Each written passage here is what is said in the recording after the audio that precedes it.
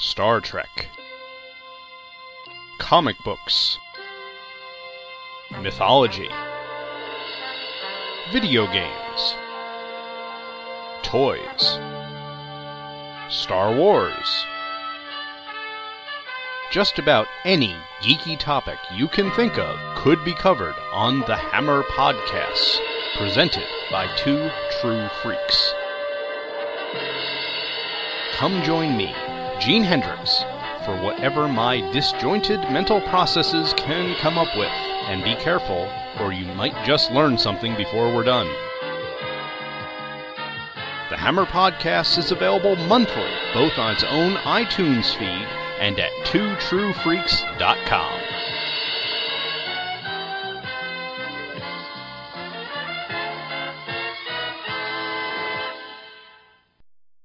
And now, it's time to sit back and enjoy the Two True Freaks Internet Radio Broadcast.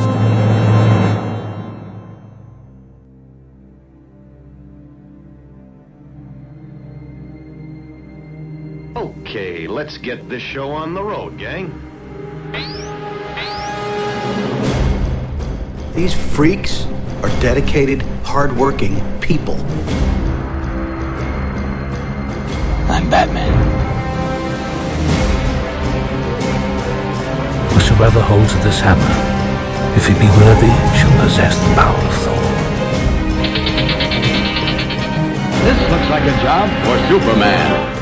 Let's roll!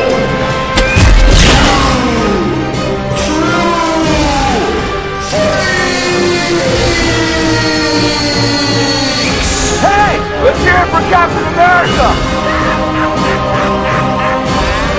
It's the Flying Man!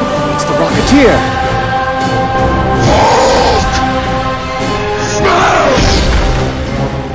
Gentlemen, you're up.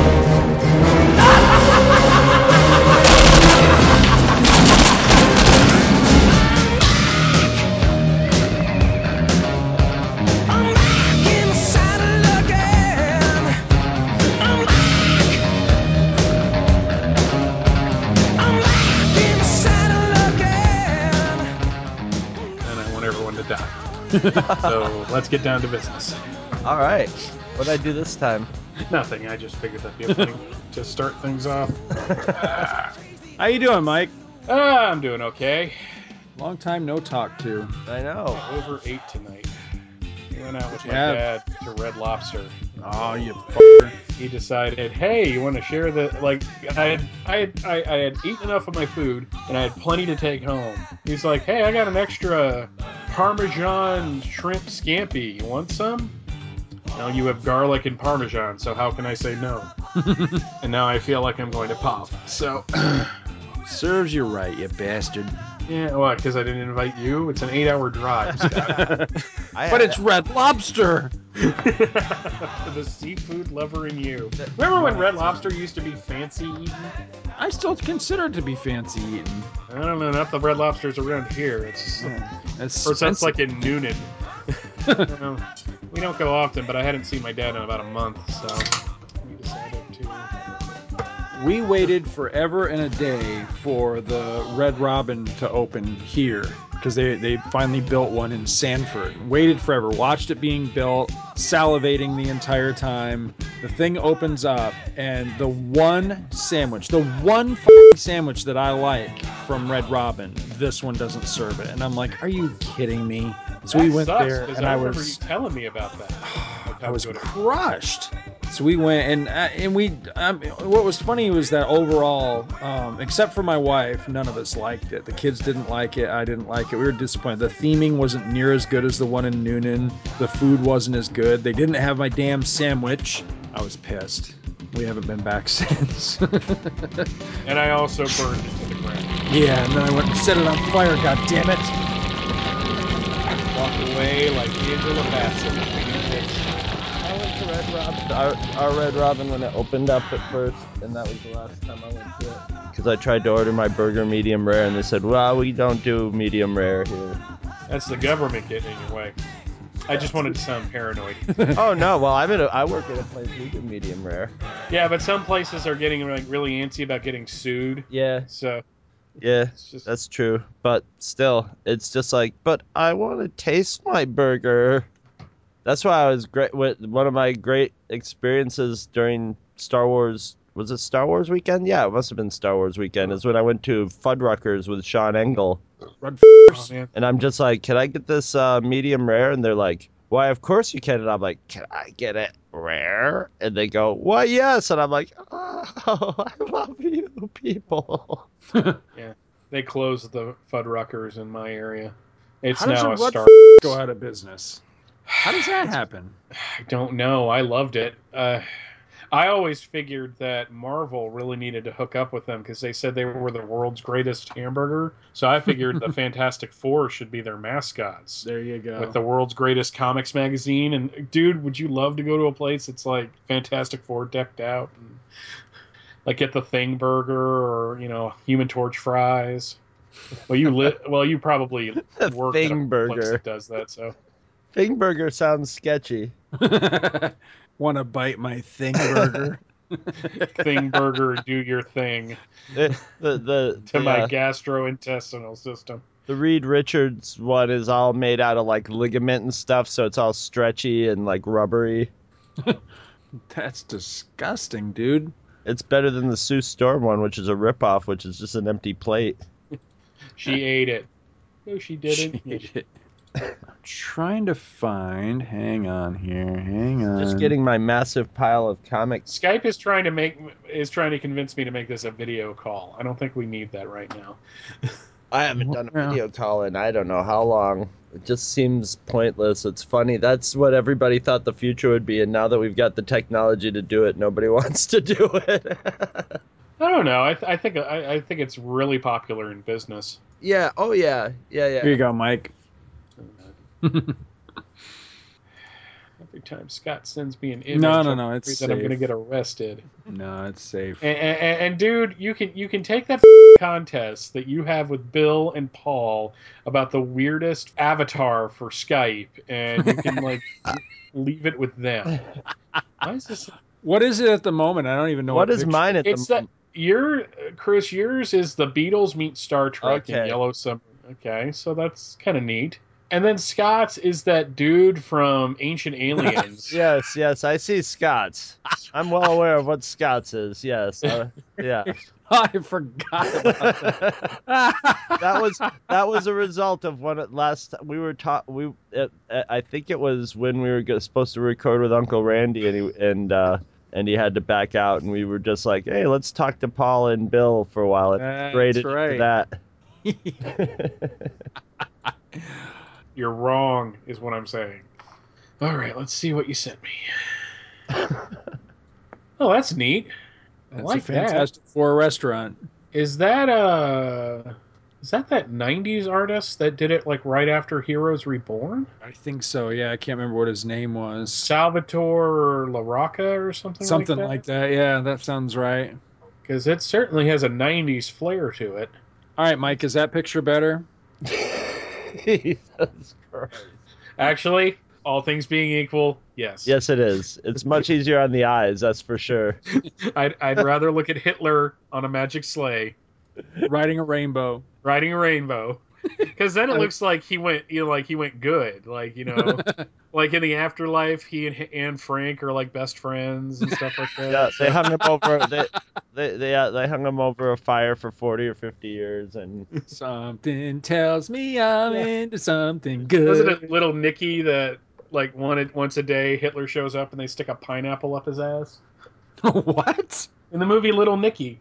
I don't do the Adam Sandler movies. Sandler, yeah. Neither do I. The only ones I've seen are the ones that have Drew Barrymore in them. Oh, you do the Drew Barrymore. Why not, dude? She's like a year older than me. That's like something I'm allowed to like see her as a teenager and not feel like a scumbag for thinking she's hot. So, I do an age check. How old was I when they were young? So that's pretty cool, though, Scott. I'm waiting for the Ant-Man people to come into my store. The Ant-Man people? Hey, they're filming right down the road. Oh, really? Yeah, they're filming at what is that called? Pinewood, Atlanta. If you drive down, you remember how to get to you remember that my house is like off of a highway, right? Right. Okay. If you go out after leaving my house and turn right, and you go about 2 traffic lights, you're going to see a sign that says Pinewood Studios that way. You drive about 10 minutes that way, out in the middle of nowhere. If I had the job that allowed me to do it, I'd be like doing extra duty all the time because they are starved for that around here. Hollywood put $5.1 billion into the Georgia economy last year. Damn. And it's only going to get bigger because Pinewood got a lot of tax breaks money. So they're here to stay. I came into work one day. I just gave a teenager advice to move to Georgia to get into the movie business. They want to do makeup, and they've been studying special effects makeup, and I said, what you want to do is get a job, go down, get a job, $5 an hour working on Walking Dead, because they probably need plenty of people putting appliances on, and just slap appliances on zombies down in Georgia for a couple years. Well, speaking of Walking Dead, I walked into work one day, and I'd been off for like 3 days, and there were a bunch of ammo boxes like stacked up in the copy center, and I'm like, what's that? Oh, the Walking Dead people came by. These are going to be props in one of the things they're filming. I'm like, that's interesting. I really need to steal one of these and put it up on eBay. What you need to do is paint twotruefreaks.com on the side of one of them. That's what you need to do. That would be so funny if just it got TTF would be fine because they wouldn't would be even awesome. notice that. Yep. It's a little stencil. Just go in there. You guys don't pay me. I was just telling Scott McGregor about the Two True Freaks reference in Toy Story 2 comic. I mean, seriously, all the local universities now are starting filmmaking studies. I mean, it's getting kind of real down here, so I've got to decide what I want to do with the rest of my life. Because apparently being an podcast. The what? You want a podcast. Well, yeah, but that doesn't pay. Whatever. I'm tired today for some reason. I'll be energetic on the show, I promise. I hope somebody is, because it ain't gonna be me. I just did like 40 lines of Crank, so I'm There you go. That should make you coherent too. How's everyone doing? I'm doing really great. Fine. Mike, what are you doing? I'm painting my room. I'm perfectly normal. Well, I got a good. I think I had a fun Get Chris this month, and I have a good amount of for once new comics or new to me comics. What was our top 5 again? I was working on it, and then picked it, and it kicked my ass, man. So I'm going to do it. It was but the hardest doing part it of the my show. Way. Let me guess. It involves Disney. No, not at all. No, I had to do it in such a way as it actually it fit the criteria, but I'll explain when we get to it. Okay. Well, hopefully it works. Well, I got plenty to talk about, and I can actually be one of the guys on the show that says, "Hey, someone sent me free shit." So yeah, nice. Me too. I got lots of free shit. Oh, you guys suck. Now I don't want to be here. I don't want to talk about it. Like the last time we recorded one of these, you guys were like, "Yeah, 15 people sent me like 1,000 comics." What about you, Mike? I bought some stuff on eBay. I got both. I got a rock. Yeah. All right. Well, I'm ready when you guys are ready. I am ready when you are. I am good to go and ready to launch. All right. You want me to bring it in? Bring it in. Hello and welcome to Comics Monthly Monday, number I don't have any idea because I am not prepared. I am Chris Honeywell. And you hear that chuckle there? That's Scott Gardner. Hey. Wow. And we have Michael Bailey. Yes, we do. Hey. Hi, Mike. And I swear to God, even though we don't know the number of the show, it'll be in the title of the show, so there you go. We do actually have an actual show prepared. Yes. It's not one of the fake ones we've been trying to do. No. Nope, we're not pulling this one completely out of our buttholes. Speak for yourself. Completely. I think we got all our segments intact. Mm-hmm. That's what she said, and everything. God, I hope so. I sure paid enough in co-pays. So, how you guys been? Fine, sir. I've been enjoying the time off with all your theme months. Sorry about that, Mike. Hey guys, when are we going to record? No, serious. Oh yeah, Mike, we forgot to tell you. We're going to do Battlestar Galactica 1980 month. All the shows are going to be about Galactica 1980. We should do that. We should get all of everybody else to do it. I like that idea even better. When is the next assistant editor's month? Because I'm serious, I could use some time off. I think we're going to call this the Resting on Our Laurels Network now. That's our intern, Laurel. We make her do all the stuff here. One day when we have the Chris Honeywell, Scott Gardner, and Michael Bailey like apps that people have for their their iPad or whatever, we won't even have to do the show. We'll just have an intern typing into the iPad and us talking. They probably wouldn't even have to type the dialogue in, just the topic and the mood. Scott Gardner, pissed. No, we just have to record. No, we just have to record key segments, like key phrases that we say all the time, and then you can have like the Chris, Mike, and Scott soundboard. Yeah, where you can create an entire episode. You guys haven't been listening to Back to the Bins enough, because I tell you, they've already started over there. I practically feel redundant when I show up now because. Yep, they got the little soundbite already. The one that says, "Hey, how's it going?" And, yeah, like you say, all they need now is one that either sounds really happy, like, "Hey, I really like this book," or "That book sucked," and that's it. I don't even have to show up anymore. I'm not sure how I feel about that. But... That "Hey, how's it going?" is great because it will fool anybody anytime, and it should be your answering machine message or on your phone. It's just become a trademark somehow or other. I didn't intend it that way, but it just kind of happened. It's your consistency with your "Hey, how's it going?" You're like a mynah bird. You could just sort of spit, so you never know if it's real or it was just like You don't fool me, you stupid mynah bird. I'm not deaf yet. It was brains. Yeah, you see? Now, when I go dig up the original Brains, I can put it in there. Nobody will know which one is the one I dropped in. And right, exactly. Said. Or if I just drop that one in, it could be a whole mystery. How many times have you guys ever brought in one show with the name of another? A couple of times. It usually comes down to, "Hey, welcome to..." The hell show are we doing? Yeah. Star Trek and Star Wars, that happens to me quite a bit. Where I'll be like, "Welcome to Star Trek Monthly Monday, number blah, blah, blah," and I'll start going on the spiel, and then Scott will go, "Yeah, but it's too bad it's Star Wars month." Right. No, okay, start over. Start again. How you doing, Scott? I'd be doing great if we were talking about Star Trek.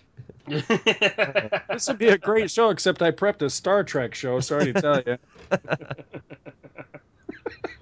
Oh, the perils of being a veteran podcaster. And it's kind of sad that we can call ourselves veterans after only like 7 years. Mm-hmm. That's because everybody else is dead. It ages you. It's like being the president of the United States. They say it ages you 20 years for every term. And it's probably, 20 years for every year podcasting? I mean, look like grizzled old men now. I was 14 when this show started. The hell happened? Now I'm 100. I have the body of an 140-year-old man.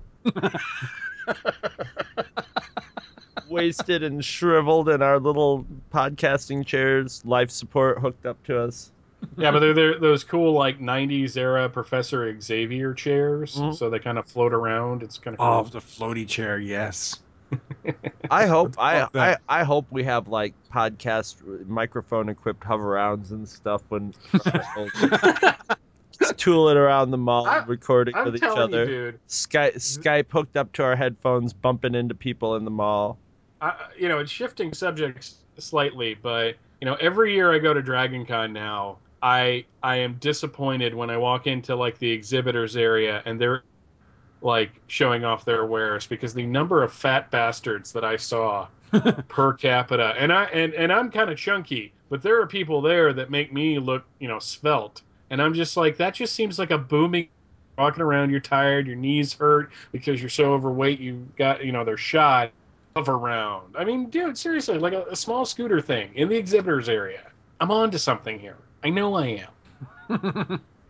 There's a guy in the town where I work, and we're trying to figure out how he did it because he's got a Segway, and I know Segways are not street legal, but this guy's tooling around on it all the time. He's got 2 American veterans flags on it, so I think he's disabled, but he can't sit down. He's got to stand up, so he got a Segway to tool around in. I want to figure out how to go in that direction. I would love to have a Segway that I was legally allowed to roll around in.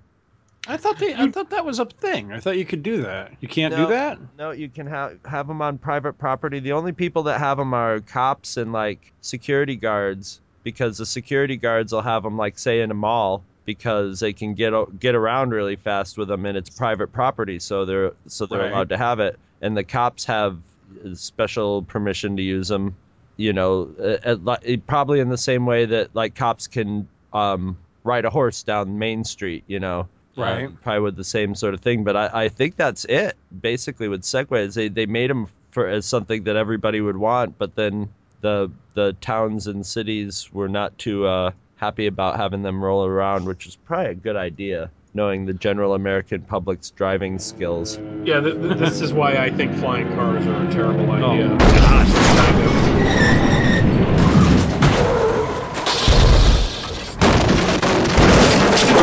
Unless there's some kind of track that keeps everybody at a constant speed. Some sort of Coruscant type traffic computer.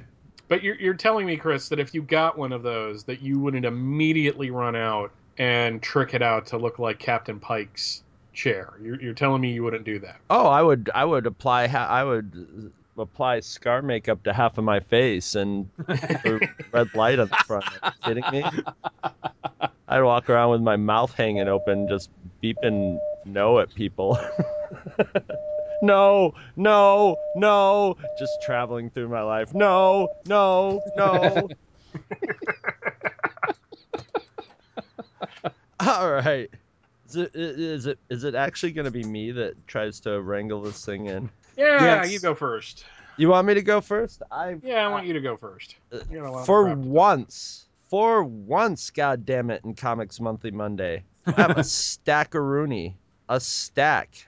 I'm trying to think of which stack I got earliest. I'll start with the earliest stack, which goes back to my friend Mike Cross and I went to see King Crimson in Albany. And Mike has kind of a lead foot.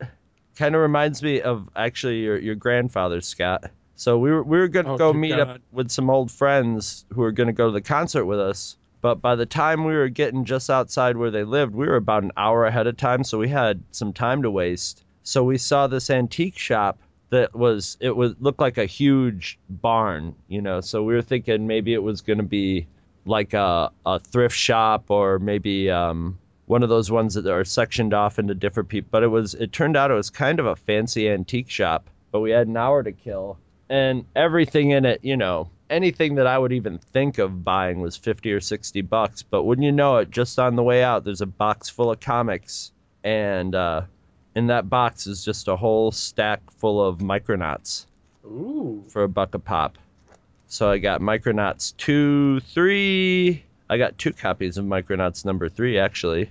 Well, you know who you need to get in touch with? You need to get in touch with Scott Rifen, because he's been trying to build a collection of Micronauts. Oh, okay. I got number 5, number 6, number 7 with Man-Thing, with the wonderful Mike Golden cover of them fighting Man-Thing. Yes. That's like one of my favorite covers of all time, with a snake sort of in the foreground, a giant snake. Isn't Biotron fighting him? Well, Biotron's like Man-Thing is sort of coming up behind Biotron, and he's clutching the woman in one hand, and he's maybe the time traveler. I don't know, the guy who's blue in the other hand. Commander Ron.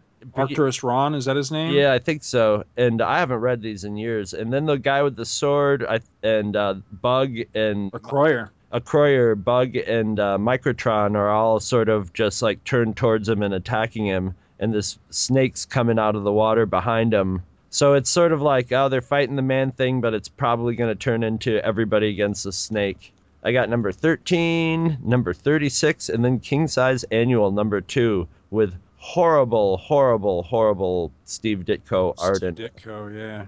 And then I got a package in the mail, and this is a part 2 from our recording yesterday of that this is all going to be in screwy order, but actually it will work out monthly to monthly. Is more Michael Cedurlo swag.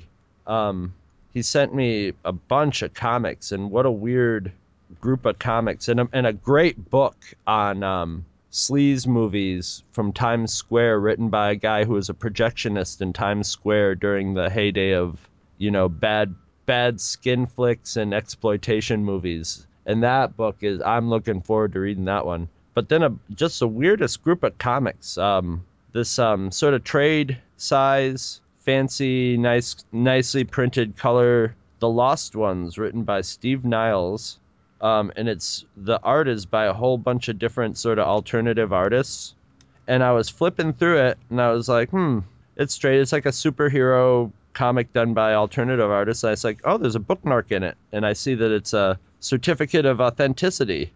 So I flipped to the front. Sure enough, it's autographed all over the front by everybody who did the art, including a guy who actually did a little dog by his doghouse that's saying "Hi, Mike" on it, which is weird because my name's Chris. So Obviously, it was meant for me. Obviously, this comic was meant to be in my hands. But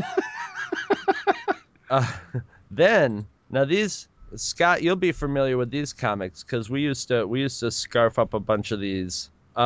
They aren't Christian Spire; they're new Barber Christian comics, but they're all by the guy Al Hartley who used to do Archie. Right. And so they're a bunch of the religious comics, and I love these things. I got this one of them's kind of cartoony. I'm sure you'll remember some of these when I mention them because we used to get them at your church, and along with the Christian Spire ones. But Noah's Ark, which is kind of a cartoony portrayal of Noah's Ark happening like in modern times, which is sort of like that. Oh, what was it? It was a sequel to that Jim Carrey movie. Yeah. Morgan Freeman as God. I think that kind of ripped off this comic. What's his name from Steve Carell or whatever. Yeah, Steve Carell. Yeah. And Get Smart. No, it was a sequel. I'm being facetious. What was that movie where Morgan Freeman was God? That was It's like the world according to. No. According to God. No, that would be awesome. Book 14. I know what you mean, though. Yeah. Yeah, but this was a sequel to that, and it had sequel to the one with Jim Carrey in it. Yeah, and it had Steve Carell and basically Bruce Almighty. Bruce Almighty was the one with Jim Carrey. I forget what. And this was Evan Almighty. Yeah, that's right. That's right. And basically, it was Bruce Almighty, except there was a flood coming, so he had to build an ark and all that. And then one called The Prodigal Son, which is a story of someone who's rich and famous and gets involved in drugs and sin. Adventures with the Brothers, who are two guys who smash. They're swimming on the cover of it. They're in like diving trunks or something. In this one, they're jumping out of a plane, but it's probably something. There's probably other ones of them.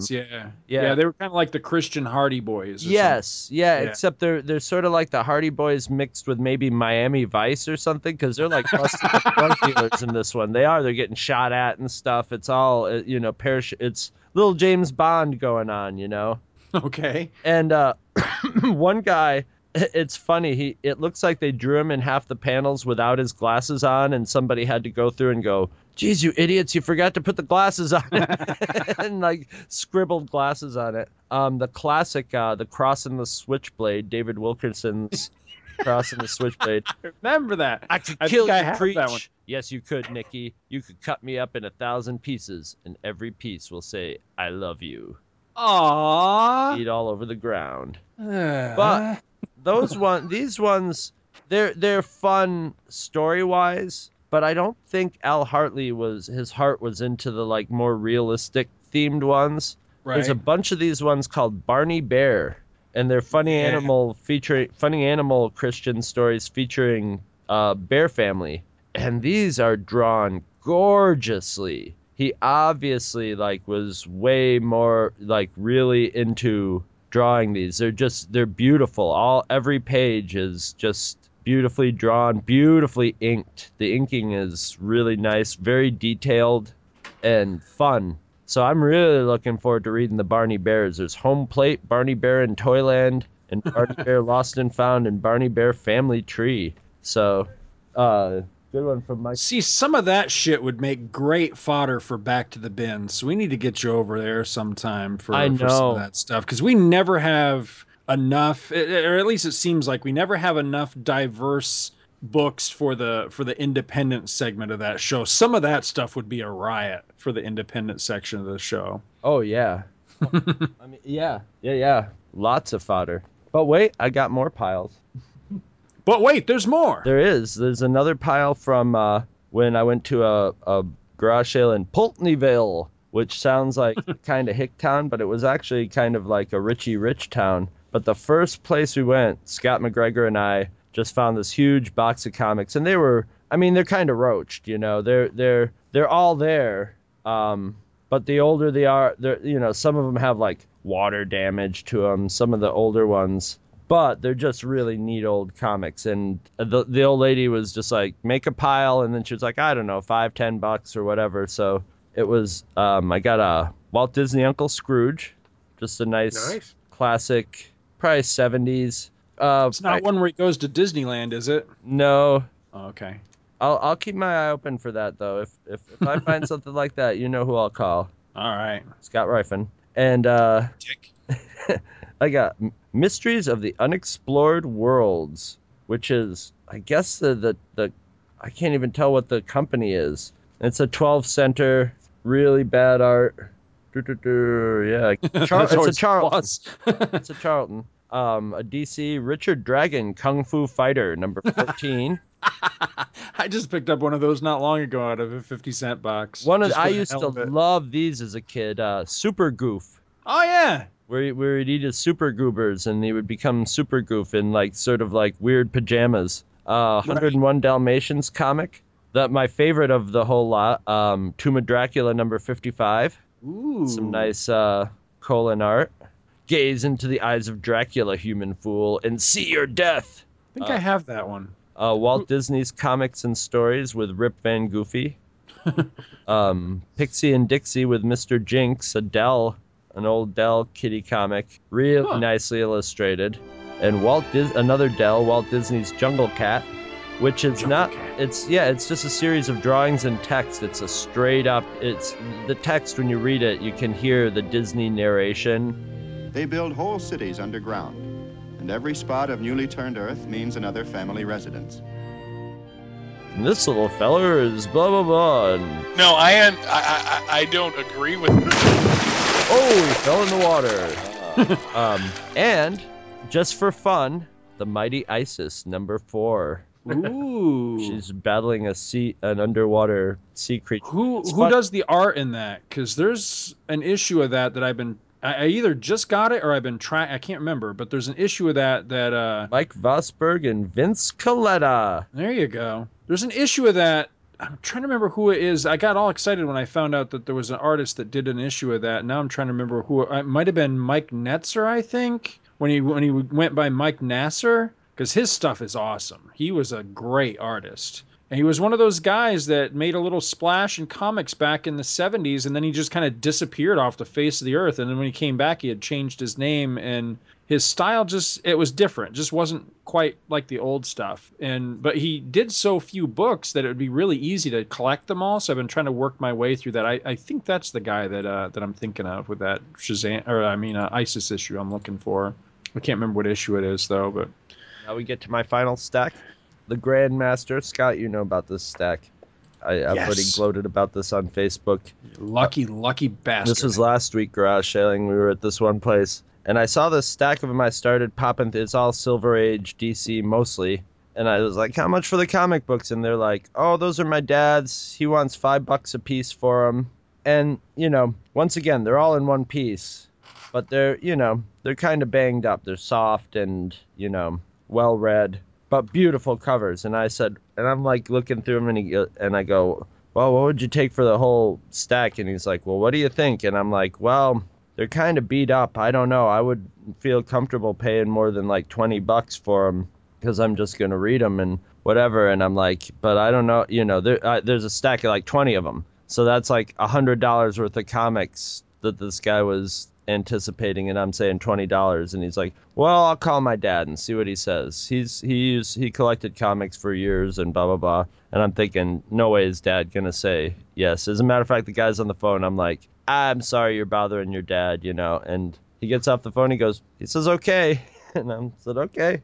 So the whole stack for $20. We got Action Comic number 324, The Black Magic of Supergirl. Eat it. Number 329, it's Killer Be Killed when Superman faces the ultimate enemy, and he's got like a sword and a shield. Come on and fight whoever you are. You robbed me of my superpowers, but I'm not afraid to die. I'll duel you to the death.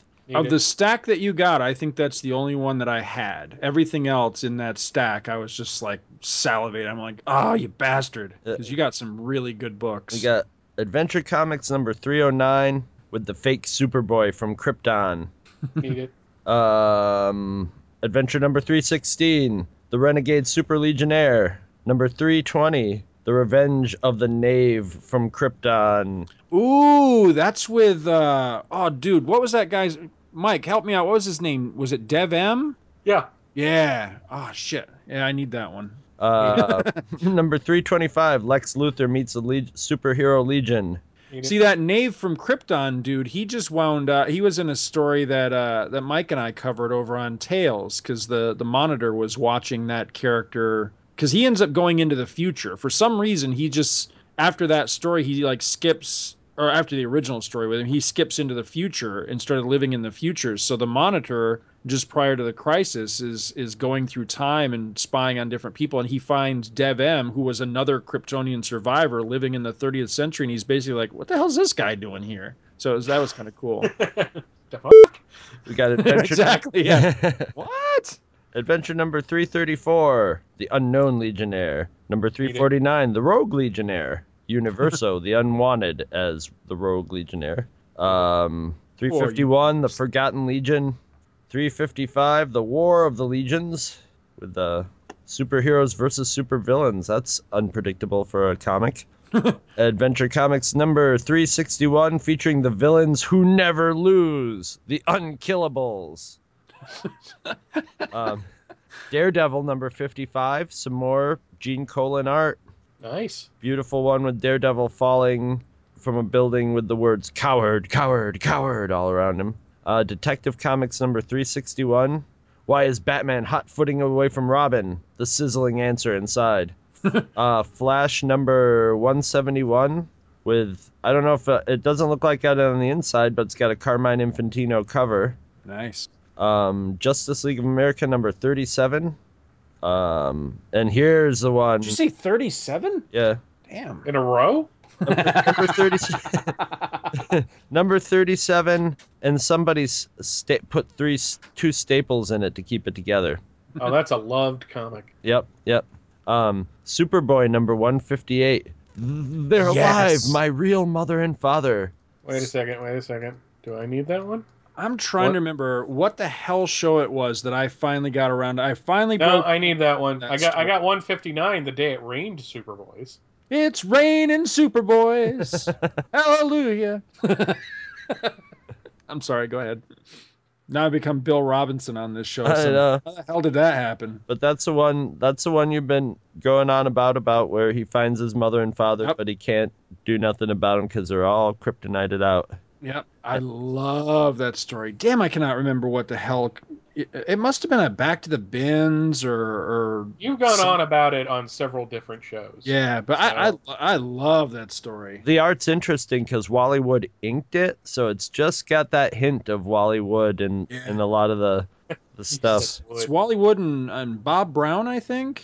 I'll tell you in a second. I really like probably Bob Brown did a crapload of Superboy stories. Bob Brown. I think it was, I'm trying to remember, was there another artist with the last name Brown, or was there just Bob Brown? I'm trying to remember, because there was a Back to the Bins I was just listening to where Paul was saying something about a artist with the last name Brown. He's like, yeah, I never cared for his stuff. And I was like, aw. Because if it's Bob Brown, I actually like Bob Brown's stuff. Or at least I like his Superboy. I don't know that I've ever seen anything else that he ever did, but I liked his Superboy stuff a lot. Yeah, it was a very entertaining comic. I liked it because he drew Superboy very differently. He wasn't just like skinny, scrawny Superman. He looked very different. His He looked like a hairstyle kid. was Yeah, different. Yeah, I liked that. There's a little Billy Batson going on there. But he distinguished him from Superman. So they really look like, I was going to say two different people. They shouldn't look too dissimilar because, it's a younger version. But he didn't just look like a small Superman. Right. I like that. I got Superman number 200. Yes. Super Brother against good one. Super Brother. That's the homoerotic cover.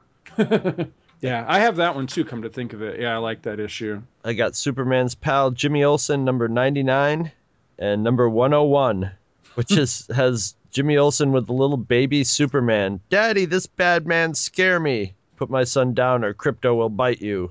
But Kal-El, I'm Jimmy Olsen. I'll be your pal when you grow up to be Superman. I've come to the future to save your world. Teen Titans number 6, which Beast, it's got like a gorilla with it's Beast Boy, so he's a gorilla with a green head and a snake body. And no text on the cover. It's just a nice little drawing. And World's Finest number 159, featuring two fabulous villains in the Cape and Cowl Crooks, the Anti-Superman, mightier than the Man of Steel, and the Anti-Batman, more than a match for the Masked Manhunter. And that's the stash I got from there. But not imaginative to come up enough to come up with their own names. Right. They just slap anti onto the beginning of it. But hey, I think that's my biggest stack almost ever on Comics Monthly Monday. I feel like one of you guys today. I'm damn jealous, man. You got some really good books. Well, we'll talk. $20, that was a steal. Was it? Yes. The condition that they're in, I can only figure they're worth a few bucks a piece. Yeah, but they as long as they got the covers on them and everything, that's still a steal, man. Well, that's the thing is the covers on them are so beautiful and charming and interesting, and even the stories in them are. I mean, I've read through that period a little bit before, but I've been sitting down with these, and just like reading a couple of them, and just the most whacked stories ever. And then it was making me think to myself, there's this whole tension of like, who do you write your comics for these days? And it seems like they're being written for the adults, but there's comics for kids, but they're not as just goofy as these ones. And I was thinking, if you wrote them more just without even worrying about them making sense or anything, in the sort of mad fever dream that these are written in, of just weird childlike logic and stuff, if that wouldn't be more appealing to little kids, if that wouldn't draw more kids into comics, and then when they get older, they can read more realistically based stories or something, go, those goofy Supermans I used to read when I was a kid, but they're just pure imagination. They're pure just... They had those. The DC animated books were like that. And Marvel had an entire line of books that were continuity free, that had like Hulk and Spider-Man and stuff, and they just don't do well. Whether it's the it's like the three problems is price, distribution, and audience. You can solve two of those, you solve all three. Yeah. Sadly. Well, that was a sad note to who's next? Mike. Alrighty. I went to Dragon Con in the end of August, early September. And son of a bitch, if there weren't... Before I get into those, I want to send out a big thank you to Mark Tomblock. He sent me a 5 issues, of Superman's girlfriend, Lois Lane, all 80-page giants, in various stages of wear, but I don't really care because they're 80-page giants from the 60s and early 70s. I mean, how can you go wrong with All's Fair in Love and War in this all-star collection? You will see how a jealous Lois Lane fights for her greatest rivals for Superman. Lois Lane's duel with Lana Lang, Lori the Mermaid, Cleopatra, and, creepily enough, Supergirl. I'll let that one sink in for a minute. No, What? Yeah, exactly. See? I was confused as well. But that won't be the first time, or that won't be the last time I'm confused when going through these comics. No, I want to thank Mark for sending these to me. He also sent me the true story of Smokey the Bear. Which was a thrilling read. I was really shocked to see that Smokey's parents were killed by Joe Chill. It was I did not see that coming, but bravo. And then Smokey saw a match fly into his room one day, and it set it on fire. And that's when he decided he was going to fight against forest fires. Oh. I mean, that didn't happen at all, but man, that would make it really badass comic. But I wanted to thank Mark for that. I wanted to finally be, part of the, as we're just bragging incessantly about all the awesome stuff you got. So I wanted to be one of the cool kids too. But at Dragon Con, I was really shocked that there were vendors there that were actually comics, because comics have not been a big part of Dragon Con, especially in the dealers area, for a very long time. One place, which was basically mostly selling like non-sports cards, had like $4 boxes that was full of 90s stuff. And it was actually kind of charming to see that, because when you're surrounded by non-sports cards from the 90s and then there's a bunch of image books in front of you, I felt like I was 15 again, or 16. So that was actually kind of cool. But I found this one guy that was selling, basically he had one box that was 10 for 15, and another box that was similar to that, but it was a little more expensive, but you still got a crap load of comics for cheap. And out of that 10 for $15, I picked up a bunch of Carlton War comics. These things are really interesting. They're printed on crap paper, and it looks like their lettering department just used a typewriter. And yet, I could not pass them up because they were so cheap and they were in really good condition.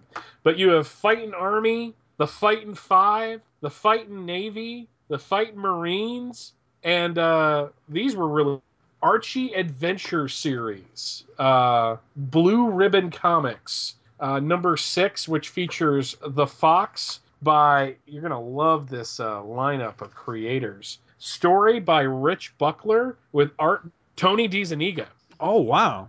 Is this a Red Circle book? No. It would be in that line. This one's I don't even know what year. It's from 1984.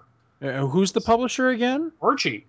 Okay, yeah, all right. Yeah, I know what you're talking about then now. Yeah, because I'm actually just started chasing those, because I don't know if you follow Rich Buckler on Facebook, but he's been posting a lot of his old art. And he posted something. It was a page out of a book, and I saw it, and I was just like, "That's gorgeous! I got to track that down." And it turned out that it was from Mighty Crusaders, which was an Archie series too. But I thought it had something to do with Red Circle, but maybe I'm getting confused. But yeah, he did that, and I think he collaborated with DiZuniga on some of that stuff, if I'm not mistaken. But yeah, I as time goes by, I just grow more and more enamored of Buckler's stuff, to a point where I want to try to collect it all if I can. So yeah, that sounds like something I'm going to have to hunt down. Also from the Archie Adventure series, The Flyers, which is kind of interesting because it's from 1984. So Dick Ayers really wasn't getting a whole lot of work around that time period. Right. So, but it's the superhero really caught my attention. I have one of the greatest examples of Superman being a jackass ever. This is Action Comics number 391. And you have this little kid in a Superman costume going, "Dad, why have you locked me in this lead glass booth?" And Superman's opening up a container that has gold kryptonite in it. And he says, "I'm sorry, superpowers, so I'm wiping them out forever with this gold kryptonite." Now, usually with these covers, that doesn't happen inside. That's exactly what happens inside. Superman's a complete jackass to his kid throughout this entire story. He's sitting there constantly comparing him to Batman's kid. And be like, "Why can't you be more like him?" And then at the end, when his son screws up, he's like, "I'm sorry, I'm taking your powers away." And that's the end. What a dick. A beautiful copy of Superboy number 160 with a great Neil Adams cover, where Superboy's on the moon. It says, "After what I did, no punishment's bad enough. I've got to exile myself from my family, my friends, my Earth forever." Is that the one with the Earth kind of looming like an accusing eye over top of him? Yes, I love that one. Yeah, Neil Adams. filled in a few holes in my Superboy starring the Legion of Superheroes collection. I now have every issue from 197 until the New 52. Sweet. Wow. A really great 80-page, 100-page spectacular that has a Captain Triumph story in it. And eventually they would resurrect him not only in the Golden Age miniseries, but right around 0 Hour, he was brought into Justice League as a time-lost hero. Which is actually kind of an interesting storyline. Did he found that 80s band? Yeah. Yes, that's exactly. Okay, I know that guy. Yeah, Triumph. He's really into like hair metal with no lyrics. It's great. Is that the guy from Conan O'Brien who insults everybody? No, that's the ripoff of Piss Pot the Rabbit. Yeah, that's right. That's what we were getting to. Yeah. I finally have the Superman's pal Jimmy Olsen number 115, where Superman has a pitcher of water and is lording it over Jimmy Olsen and Aquaman. In the desert. I also have Superman's pal Jimmy Olsen number 132, where Jimmy Olsen has ratted out Clark's identity for money, and he's counting it on the cover. It's great. Detective Comics number 451, Beware the Night of the Batman, where Batman is looming over a populace that is running from him in fear. I found it's called DC Special number 6. It's called The Daring and the Different, The Wild Frontier. And you have this cowboy who's in Confederate Army outfit almost. It looks like from the back Jonah Hex, but it's not. And there's Indians like to the right of it, and there's a spaceship landing in front of them. And it just looks so interesting, I could not pass it up, especially since it was so cheap. What else do I got here? Some really fun of House of Secrets, The Witching Hour, a couple issues of the new Blackhawks, a Jim Aparo Spectre story in Adventure Comics number 438, which looks really, really awesome. And an issue of Brave and the Bold with the Creeper. And another dealer. Now, there's usually a place, they change names every year, but they sell trades, and pretty much nothing but trades. And usually it's half of whatever the cover price is. This year they were selling everything 4 for $20. No matter how much the trade was, 4 for $20. I didn't have a whole lot of money, but I did manage to pick up the volume 10 of the Superman Chronicles since I've been collecting that. Scott's about to get pissed at me. I got the Phantom Zone trade paperback. Ooh. The recent one with the miniseries and the DC Comics Presents issue. $5? Yeah, for $5. You bastard. I got the first volume of the Secret Society of Supervillains trade paperbacks for $5. 2 of the new softcover Marvel Masterwork X-Men volumes 1 and 2, which starts the all new, all different X-Men, and Tomb of Dracula Classics Volume 1, which has the first 12 issues of that. I also picked up a Prisoner trade paperback for Andy, just because Is that Tomb of Dracula color? Yes, it's all in color. Wow. So I made out pretty good this year. I was really surprised that they had as much as they've had, but I think I scored some serious deals, and I was really happy with it on that level. Got some great stuff, dude. Yeah. Yeah. Getting the Secret Society of Supervillains, because from what I understand, that book is bat guano crazy. It's some fun stuff, though. I get a big kick out of that one. I completed a collection of that one some years ago. And while it is wacky and very inconsistent from time to time, it's still a lot of fun. And that's where I kind of came to really like the character of Captain Comet. Because it was all about the supervillains, but, they have to have somebody to fight. So he became their foil. But it's weird. I think they specifically chose him because he was kind of an unknown and they could do what they wanted with him. So having, it be a book about the villains, having to, fight somebody, have to have a hero. They got somebody that, that could be ineffectual, but it wouldn't really matter because you didn't know who he was. You weren't really invested in him in the beginning, and from the get-go anyway. So it wasn't like taking an established character like Batman or Green Lantern or Superman and then making them a buffoon because they, issue after issue they get foiled and they can't seem to, defeat their bad guy. So I always thought that was interesting, but I still sounds liked like him he's almost the nonetheless. antagonist in the book, and they're the protagonist. In a lot of ways, yeah. It kind of turned the whole, the whole idea on its head because, normally, of course, it would be, a bad guy defeating the villain the hero defeating the villain every issue. And then in this one, it's the villains managing to kind of stymie the hero every issue. So it was different. It's fun, though. I think you'll like it. It's good stuff. I got. All right. Well, believe it or not, I really don't have any new comics to bring to this one. I haven't been doing much comics hunting lately, but I do have a couple awesome things I wanted to mention real quick. Now, before I mention these, I just want to preface what I'm going to say with this thought, all right? I'm not trying to start any shitstorms on Facebook, all right? So I'm just going to tell you where I got these things, and that's all I'm talking about here, because the last time I mentioned this place, it was like this just war erupted on Facebook. I'm like, what? I didn't even know what was going on. So anyway, went to Hobby Lobby recently, right? Because they've had these really awesome, they've had these awesome comic book things there lately. I mean, they've really had some great comic book stuff with signs and tin signs and different things for like hanging in your comic room. And I went there specifically looking for more of the Star Wars ones. And when I got there, I was blown away by how much they've really expanded their selection and really got some awesome stuff. So I'm digging around in there and found all this great stuff, but it was nothing that really jumped out at me at the time that said, like, buy me now. It was more like, all right, well, when I get some money, I'll come back. And I was just about to leave, and something caught my eye that I was like, oh my God, I can't believe this thing actually exists.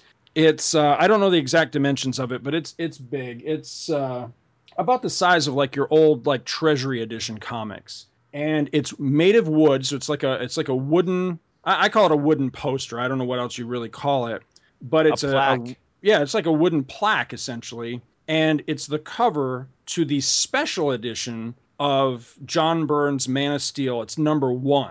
So it's the cover, there were two covers for that. There was the one where it was Krypton was blowing up, and then like down in the bottom right corner, you had Clark Kent ripping open his shirt. The special edition one was just a close-up of the shirt rip. So it's essentially just, you're seeing Superman's hands as he's pulling his shirt open to reveal the S. And and I saw that and I'm like, holy shit. So I had to have it. What was really cool is that they run constant sales in that place all the time. So, if you download their app has like a weekly coupon in there, and the coupon's usually pretty good. So the coupon was like 40%. So I was going to use that. Turned out that they had the sale going that week that was actually better than the coupon. They had a 50% off sale going on. So I got the thing for less than $15. It's awesome. Hangs right next to my my John Byrne Superman promo poster now. So that really looks cool. So because I scored that, I went back just a few days ago looking to see, what else they might have. And again, it's kind of the same story. I'm wandering through, nothing's really grabbing my eye, and I was digging through another pile that they had of these,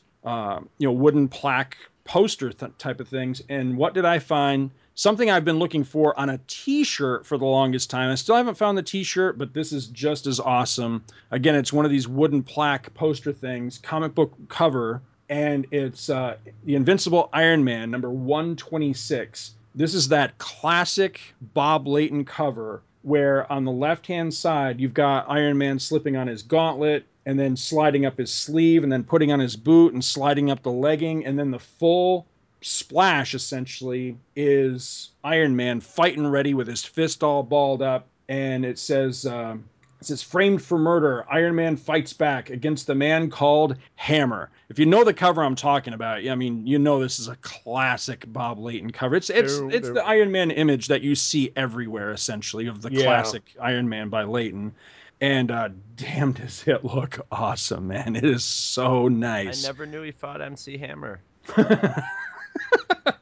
It was a crossover with the Hammerman cartoon.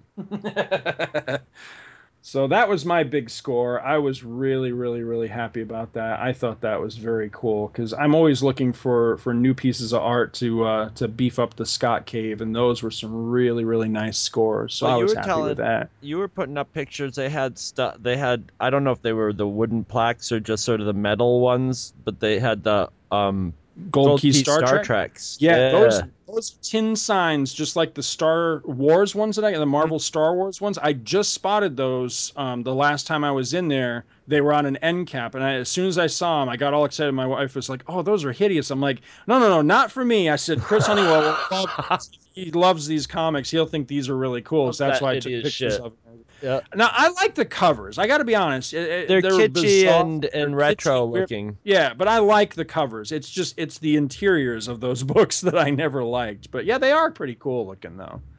I thought they were neat. But I knew you would like that. And they're not that expensive.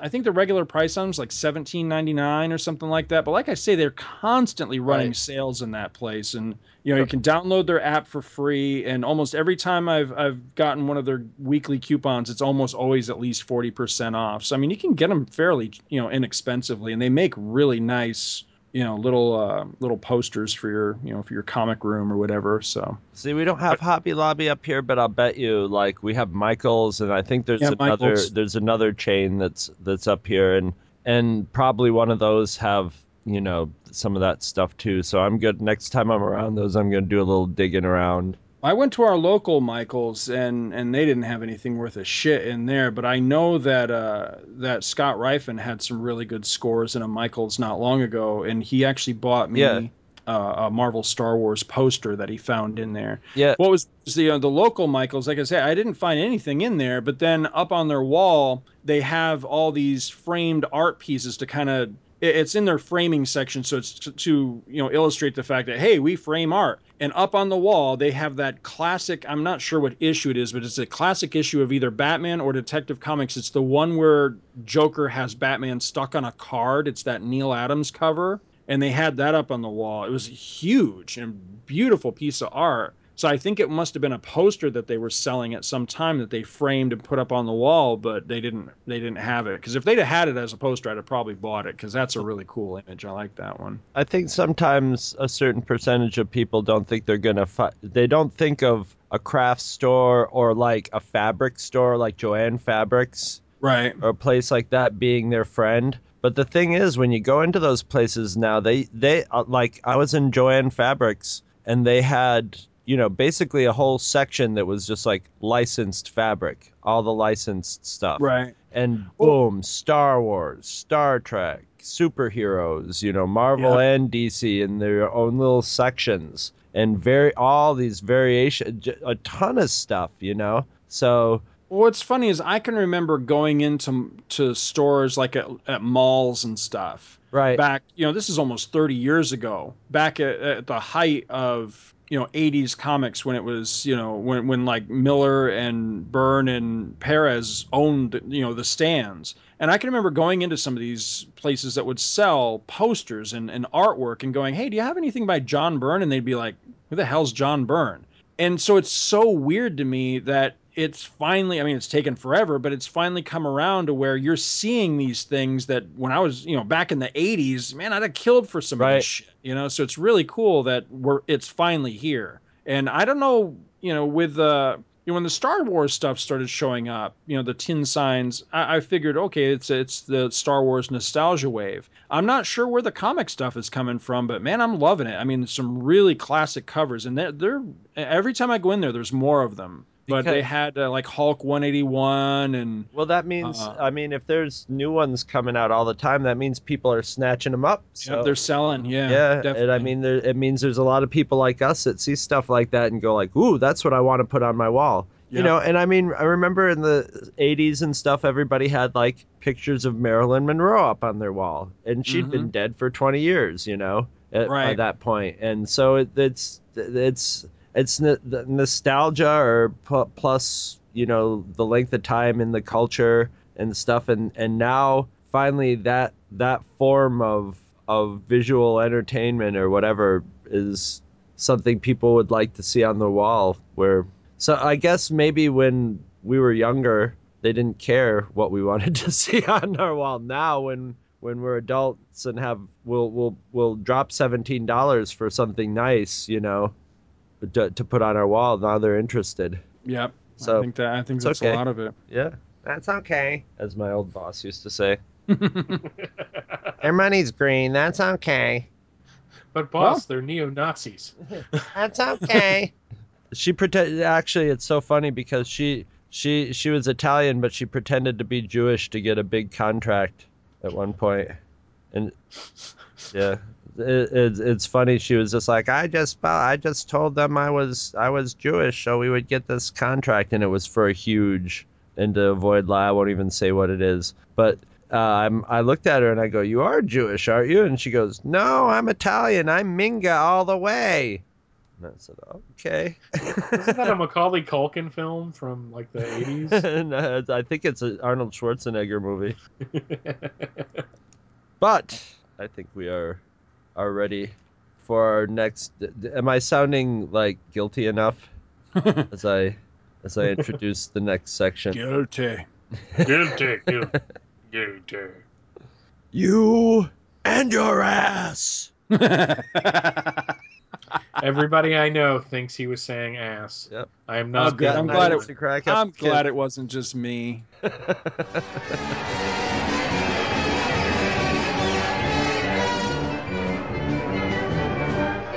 What's all the hubbub? Yes, it's time for the top 5. And this month, our carefully selected topic. Freaky 5. Yes, the Freaky 5. Oh my God, it's been so long. I'm getting the names of them not even mixed up. They're just dropping from my brain. This time, our topic is our top 5 guilty comic book pleasures. Guilty. And Guilty.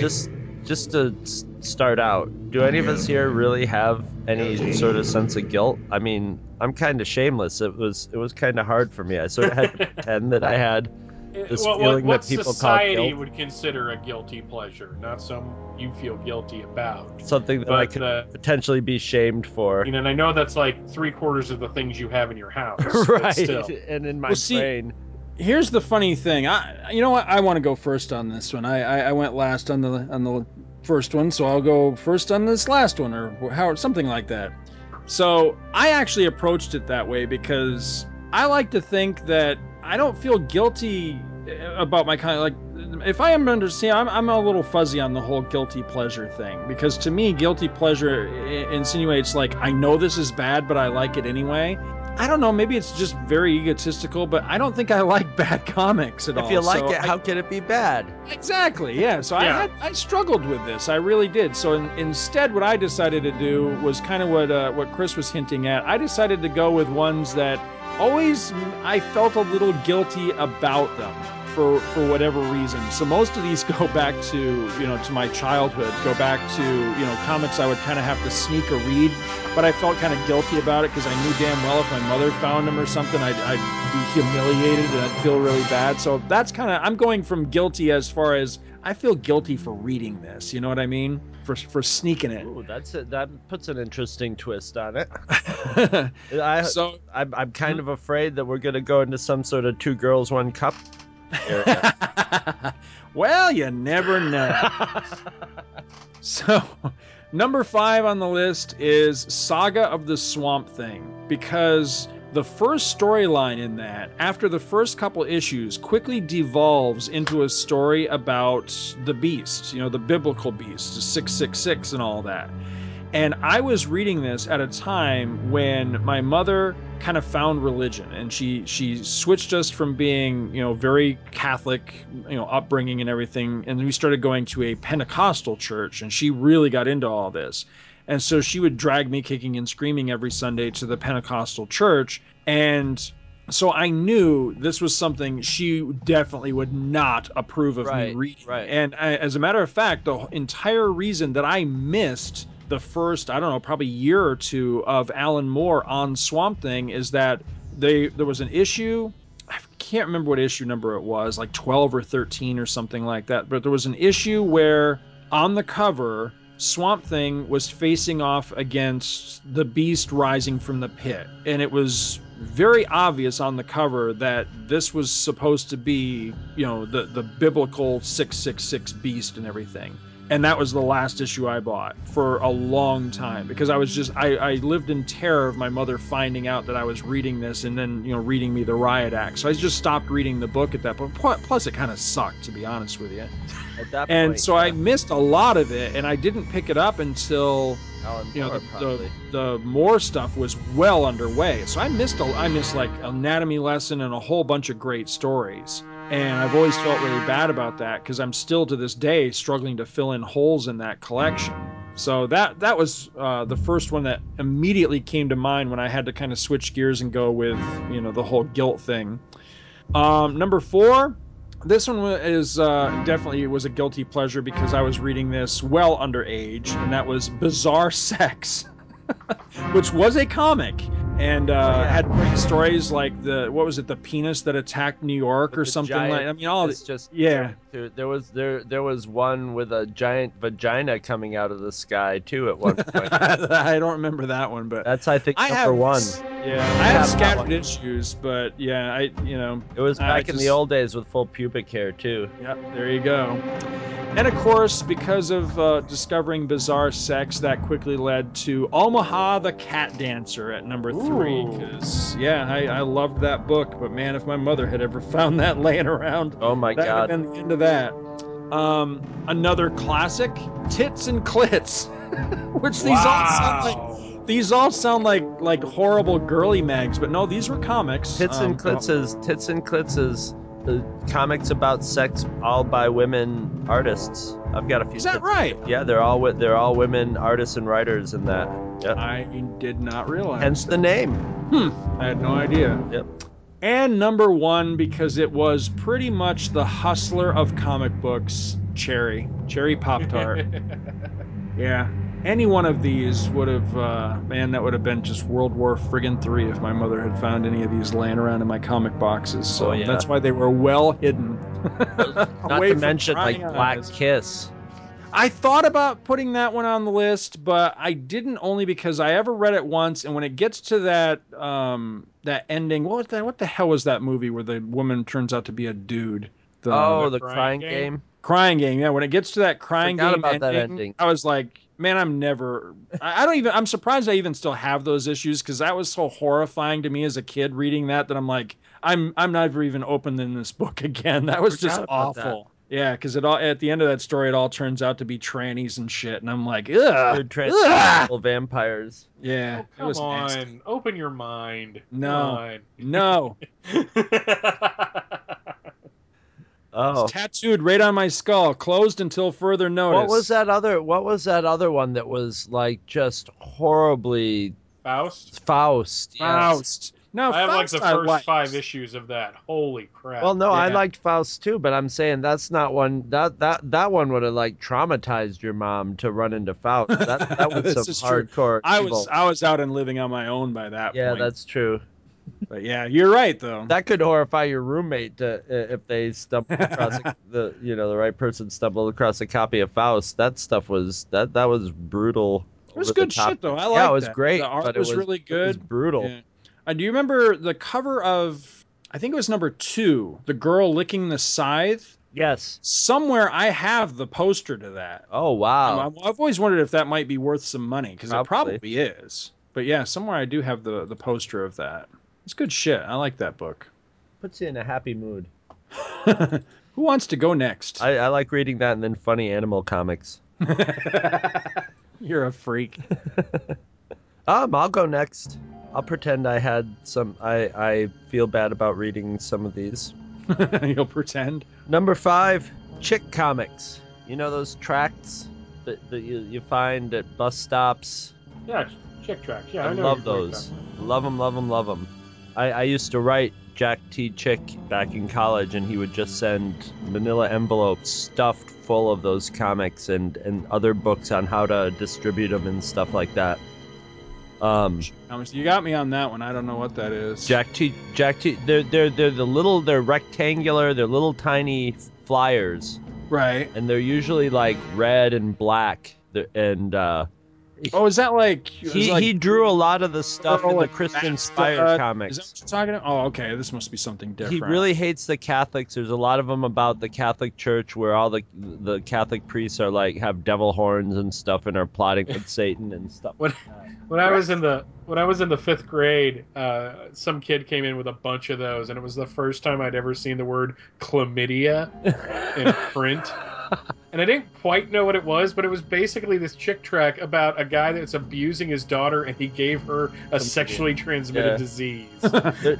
Mom, what's this word mean? Like his first tract was like one of those little like cutesy little kids with the big eyes, but she's like abused by her father and beaten up and put out on the street and lives in a cardboard box, and it rains on her, and the drug dealers knife her in the end, and finally Jesus comes, and then she's happy at the end, and it's just the most horribly dark stuff. And he has this very like super detailed, ultra realistic but his own style art that's really intriguing.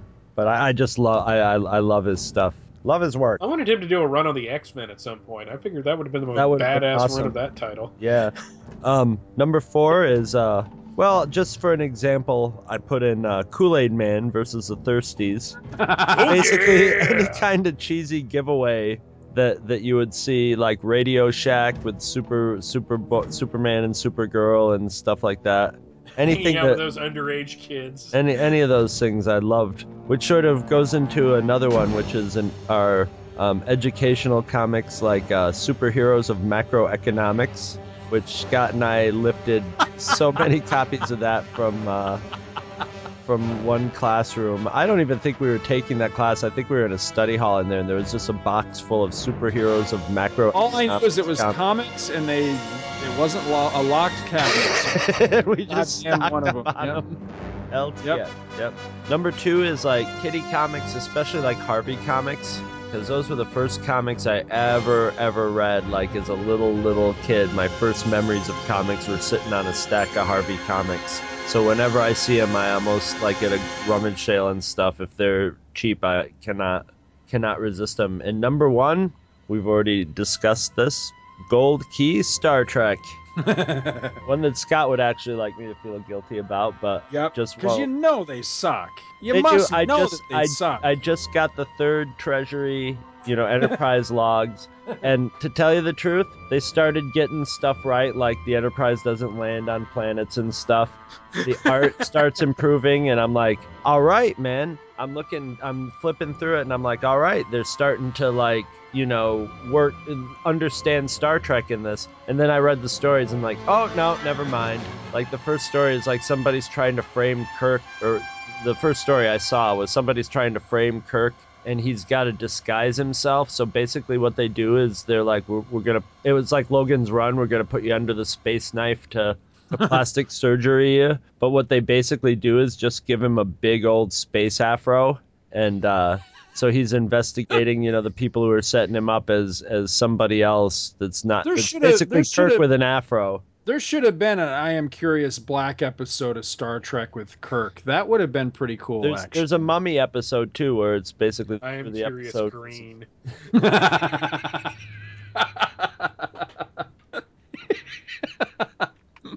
But those are my top 5 guilty, not guilty.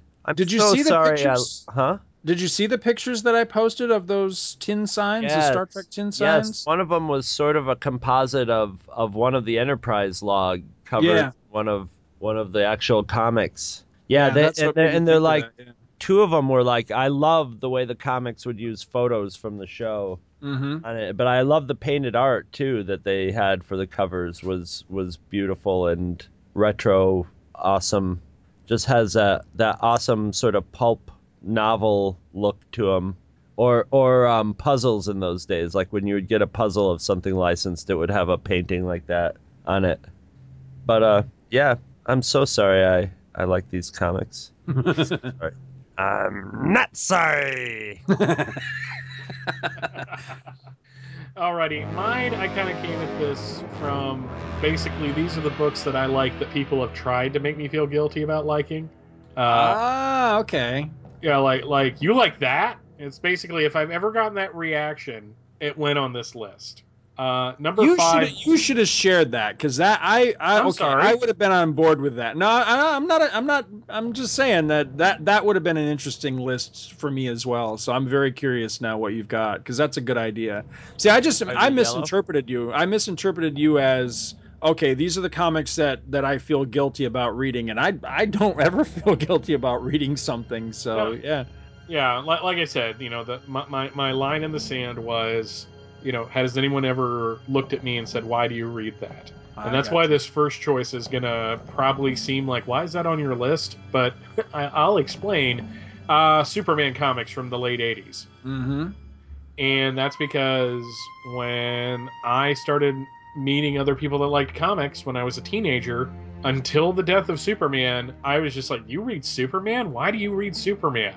So it's like the shortest entry, but it's a good example of where I came from with my list. Right. Number 4, Impact Comics, which was when DC licensed the Archie superheroes. And you had The Fly, Comet, Jaguar, The Web, and they were really neat comics geared for a younger audience that a lot of people seem to hate, but some of them aren't that good, but man, and The Fly are awesome. The Fly is written by Lynn Straczewski, and the comic was written by Mark Waid with art by Tom Lyle. I mean, it was an interesting line. I really wish it had gone further, but it just didn't have the support, and eventually the original editor stepped down as well. Kind of killed it, and they tried to bring it back in a darker edge, and that didn't quite work out. But I love it. They all seem to be the same thing, but they're not. Number 3, the first 6 issues of the Heroes Reborn Captain America. I am told by the man that I'm not supposed to like this because Rob Liefeld's art. However, and they're right, in some cases the art is terrible. However, I really, until a certain point, liked the story. Instead of having Captain America found in a block of ice, he's a sleeper agent, basically. That at some point, the U.S. government kind of hypnotized him and put him under and sent him out to live in the real world, and he's activated again. And I thought that was an interesting way to do the character. Until you got to the point where he fed his blood to Sam Wilson and gave the Falcon superpowers, I was really on board with this book. And they had Masterman and some of the Invaders villains and the Red Skull. So I like it. Everyone else seems to hate it. Going with the Rob Liefeld theme, number 2 is X-Force, the original X-Force. I can't help it. I like it. I really do. Oh my! There was a time, I'm trying to remember what show it was, Mike. I remember that you had us read. I think it was issue 1 of that. I did that for I Back read to that the as Bins. a goddamn superhero comic. Is that what it was? Yes. Was it? Yeah. So. Yeah, I didn't think that was bad. Some of it, I mean, it's not the strongest stuff, but I was 15, going into high school, really coming into my own as a comics fan, and that was my era of X-Men. That's when I got into the X-Men. Right. So there's this, so when I picked up the omnibus recently for like $30, because it was so cheap. Thing's $100. I got it for like $35 for shipping. And that included shipping, I meant. I just couldn't pass it up because, yes, some of the art is wonky and the dialogue is tough guy 90s dialogue, but man, it makes me feel like a kid again. Maybe it's because I'm going to my high school reunion in 2 weeks and I'm all nostalgic at the moment. Right. So, but number 1, basically anything Rob Liefeld did at Image. Some of this stuff is terrible. I mean, almost utterly unreadable. Brigade, that first Brigade miniseries, looks... You guys grew up in the 80s. You remember seeing crappy independent books with, like, shitty art, right? Oh, yes. Okay, this was worse than any of that.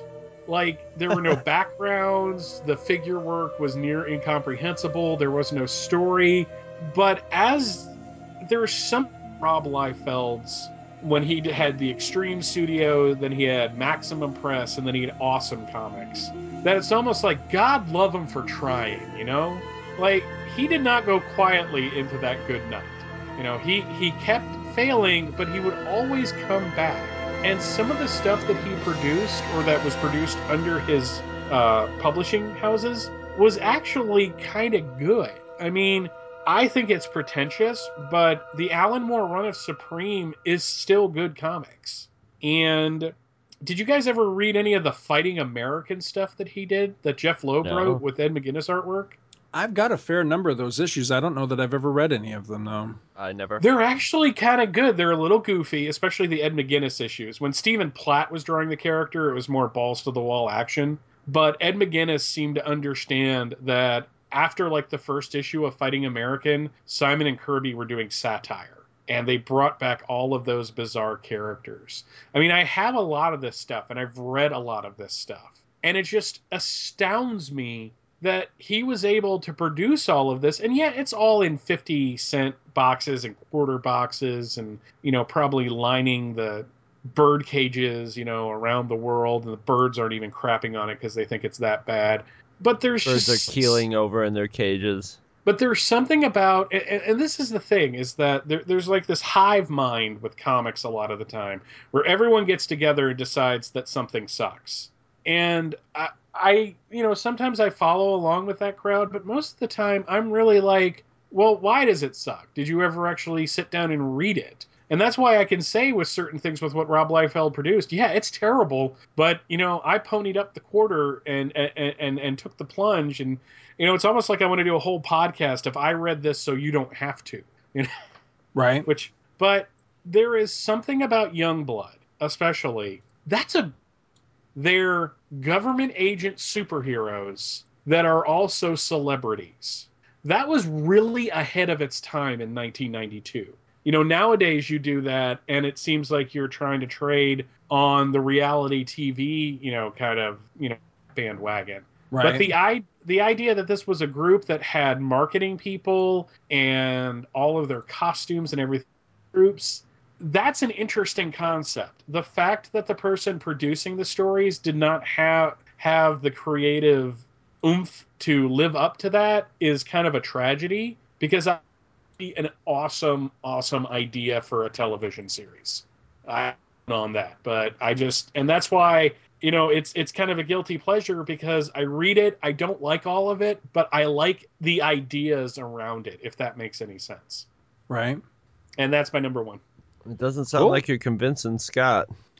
But just to clarify a moment ago, because I think there might have been some confusion there. I was agreeing with you about agreeing about the Captain America book, not the X-Men that you mentioned, or X-Force rather, because I don't think I've ever actually read any of that except the one that Chris brought to Get Chris to Comics Monthly, to Get Chris one time.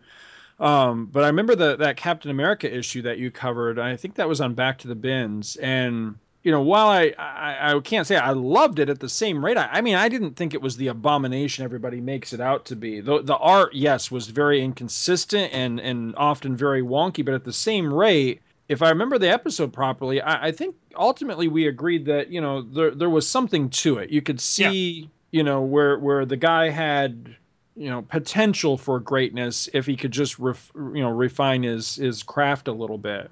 I'm not sure, you know, if that ever really happened or not, but I myself have long since tired of the whole thing against Liefeld, mostly because I never really understood it. I managed to miss that whole thing in the 90s, but why people continue to treat him like the whipping boy of comics even today is it confuses me, and it often makes me a little bit angry. Not, you know, like I say, I'm not defending the guy. It's just like, get over it.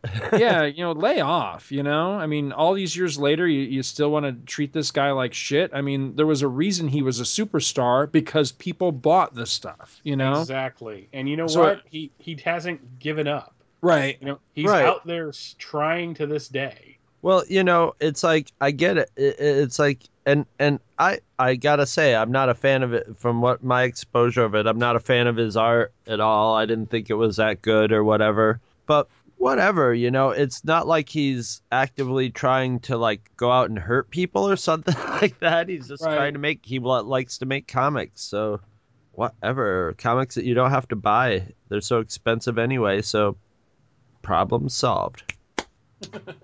All right, it's all you, sir. It's ready for everybody's favorite. Get Chris to read a goddamn superhero comic. Well, this time, and get Chris to read a goddamn superhero comic, I will be covering Black Lightning number 5. It starts out with Superman getting ready to beat on Black Lightning for knocking out Soulless Ginger Jimmy Olsen, who is Superman's best friend. Only, it is all a big Three's Company misunderstanding, and Superman is basically Mr. Furley. So, he and Black Lightning fight until the Cyclotronic Man, who is the real redhead beater, shows up and tries to polish off Superman while Superman is tired. The Cyclotronic Man is mad because he has the world's most boring costume. He tries to disintegrate the building they are fighting on, but Superman just flies out with Jimmy and the Black Lightning, who delivers a boot to the head to the Psychedelic Man. Then the Psychotronic Man flies off and Superman tells Black Lightning that he has to take him in because of murder. Black Lightning says that it is a bum rap, and Superman checks the evidence out with his Google vision and snopes it and sees that Black Lightning is right. Black Lightning gives a cleaning up the street speech to Superman, who then proceeds to whip him literally across town at the Psychotropic Man just to shut him up. Meanwhile, the Encyclopedia Man is meeting with Ski Mask Pipe Dude, who is setting up Black Lightning in an old warehouse. Black Lightning busts in and is distracted by Mysterious Pipe Guy, but then takes out the Hydroponic Man by dumping him in water. Superman stops by to give the thumbs up. Then there is an epilogue, and we find out that Mystery Dude is a police inspector who hides his ski mask, pipe, and Jimmy Olsen mask in an unlocked drawer. The end. Well done, sir. Well Thank you. done. What did you think of this one? I'd never heard of Black Lightning before. I got this at the same place. What? Yeah. How did you not? You never heard of Black Lightning? Sorry. I got this. You don't remember Batman and the Outsiders? I never read Batman and the Outsiders or saw the cartoon. None of that. I got this at the same place that I got those Micronauts comics, and I saw the cover of it, and I was just like, "Ooh, it's the Cyclotronic Man gripping Superman with sort of a reverse Vulcan death grip to the heart." And it has Jimmy Olsen saying, "You're a superhero. Stop the Cyclotronic Man from killing Superman." And Black Lightning is saying, "Why should I? If he lives, he'll throw me in jail." What an asshole. It's Superman. Save him already. Exactly. You don't think Superman might not be a little thankful for saving his life that he might not throw you in jail? Or No, not that Superman. No, yeah, exactly. He's going to be... not Thank you Superman so much, on the Black covers Lightning. anyway. I feel really badly about this, but I still have to take you to jail. So yeah, he has he has a point actually, but still. It was a very enjoyable comic. It's definitely of its time. I love the guy with the ski mask and the pipe though. He's just so cheesy. Like even his pipe has a little like symbol on it. He actually looks like the subgenius Bob Dobbs with the pipe. The art is acceptable. It is? It's not horrible, really. There's nothing exciting about it. I would like a 600-word essay on your definition of the word acceptable on my desk by 8 a.m. I've seen worse. I love this. I love the picture of Superman holding Jimmy's face tenderly in his hands. Right before they make sweet, sweet Kryptonian love. Ew! It's like doesn't really go well for Jimmy, let me tell you. Well, it kind of looks like he's either holding his friend tenderly or trying to wipe the freckles off his face. I can't tell which one it is. With his heat vision, that'd be awesome. And then it's got the classic Superman where, he can't haul off and punch a human, so he just gives him the finger thwack to knock him down. But it's a good comic for Get Chris to read. Goddamn yes, superhero. It is. It is. You know what my favorite thing about it was? The ads. It's it's classic time period for ads. And then the thing that just blew my mind of all is in the center, there's a double spread of the CBS Saturday, which is the only comics I could watch on Saturday mornings, which I guess last Saturday was the last Saturday of official Saturday morning cartoon. I heard that. That sucks, That man. airs well, because it's 24-hour cartoons wherever you want them. So Saturday morning cartoons means all the cartoons that kids watch these days are shit. And I know that sounds like an old man get off my lawn thing, but they are. God damn it! The cartoons that kids are watching, Scott. Aren't they though? Come on, back me up here.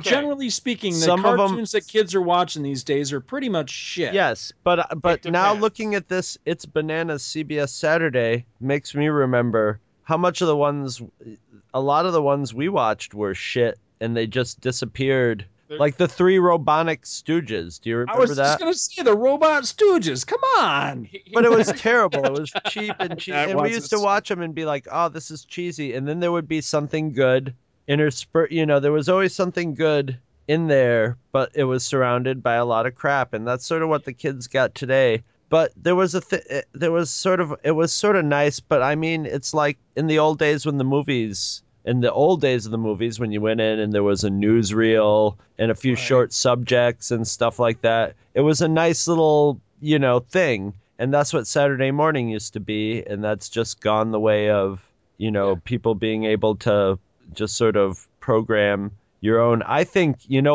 someday you'll see TV stations, I'm sure they've done it before, that'll just play a Saturday morning from the 70s or 80s or something like that, Right. The lineup. To be fair, this has been coming a really long time, too. I mean, they started killing Saturday morning television back in the 90s when they started showing live-action shows, like Saved by the Bell. Right, which was a Saturday morning show. I will never fail to feel nostalgic about waking up on Saturday morning, especially in the fall when the new shows were coming on and you were really excited because you were hoping for a superhero show, but you'd kind of take just about anything. And then Chris is right. A lot of it was just like, why do I give a crap about kid video? The Batman Tarzan Adventure Hour was terrible. So kind of mourn for that. It's just one of those things that when you have 24-hour television instead of 5 channels, it's a little different. It's not as special to have cartoons on in the morning when you can go to Boomerang and a lot of the stuff is crap. Some of the stuff is really well written and well done. I'm surprised. Of all things, My Little Pony is actually a very well written cartoon. Which is why you have bronies. Are you a brony? No. My Little Pony is one of those shows He's a closet brony. No, hey, when it's have okay, I ever dude. I have failed nothing against bronies. No. It's okay, Mike. We understand. When have I ever had dignity and self-respect? I mean, let's go there and we'll jump off. And why would I give a shit if people? Oh no, if you were a brony, you'd already have your brony podcast going. Yeah.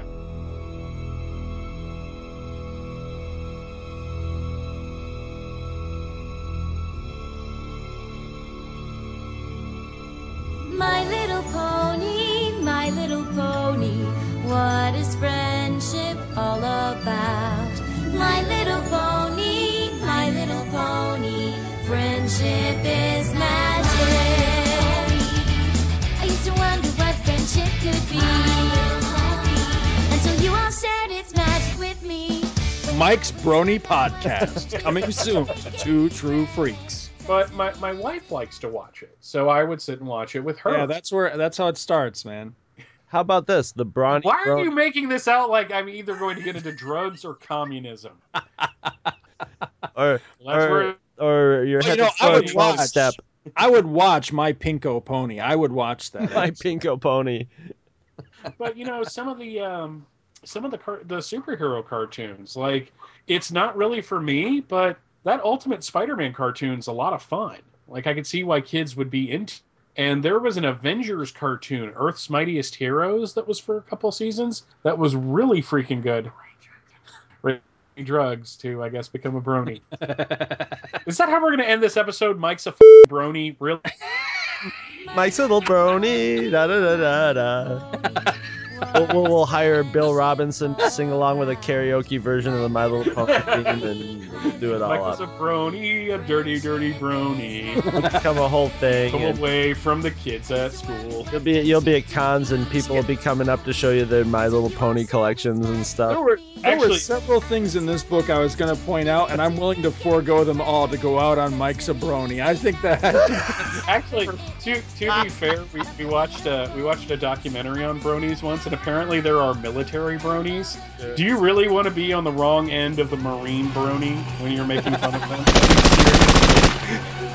They have like a pile of bodies of a little My Little Pony with like teeth on it. I'll have to dig out a picture of me from DragonCon where I've got this big like goofy smile on my face, so you can put that like in a My Little Pony montage. I actually like Chris needs to Photoshop you on a My Little Pony versus the Hitler that's riding the unicorn cover of that comic. That would be friggin' awesome. The Battle of the Ages. The Battle of the Ages. Space. I'll throw Mother Teresa in there too. Mother Teresa and Muhammad Ali, and it's a wrap. You can sponsor an episode of this or any other of your favorite Two True Freaks affiliated shows. Simply click the PayPal link on our website, donate any amount at all, tell us which show you're choosing and what message, if any, you'd like us to read on your behalf, and you will be an official sponsor of that show's very next episode, with your message read in the show's opener. It's that easy, and there is no minimum donation. Be a show sponsor today. If you shop at Amazon.com, please consider using the link at twotruefreaks.com to shop there. If you use this link to go to Amazon and then you shop, Two True Freaks gets a little cut of what you buy, and it doesn't cost you anything extra. So you get to shop as usual and help out the Two True Freaks at the same time. Welcome to Amazon. I love you. Mike is a brony, Chris is a phony, Scott likes to read porn comics. My little pony, friendship is magic. I used to wonder what friendship could be. Visit our website at twotruefreaks.com. Two True Freaks is always spelled TWOTRUEFREAKS. You can email Two True Freaks directly at twotruefreaks@gmail.com. Two True Freaks and all of its excellent affiliates are available on iTunes, and you can choose to subscribe to either the entire network if you wish, or pick whichever individual shows you want to follow. We have so many shows to choose from, there's just bound to be one that appeals to your particular fandom. Just search Two True Freaks with an exclamation mark at the end, space, and the number 2. You can find Two True Freaks on Facebook. Just search for Two True Freaks. If you ever leave your house and you actually have friends, why don't you tell them about Two True Freaks? If you've enjoyed our show, please won't you take a moment to rate us on iTunes? That helps others find the show too. Thanks for listening, and join us every Monday for new episodes of Two True Freaks. Our friendship's magic, and it's growing all the time. A new adventure waits for us, each day is yours and mine. We'll make it special every time. We'll make it special every time. What a wonderful wonder friendship brings. Do you know you are my very best friend? You're my very best friend. You're my very best friend. You're my very best friend.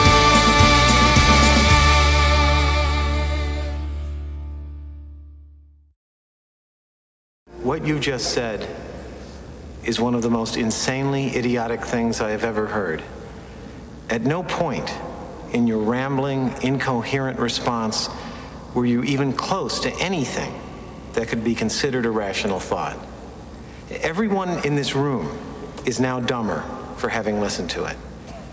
I award you no points, and may God have mercy on your soul.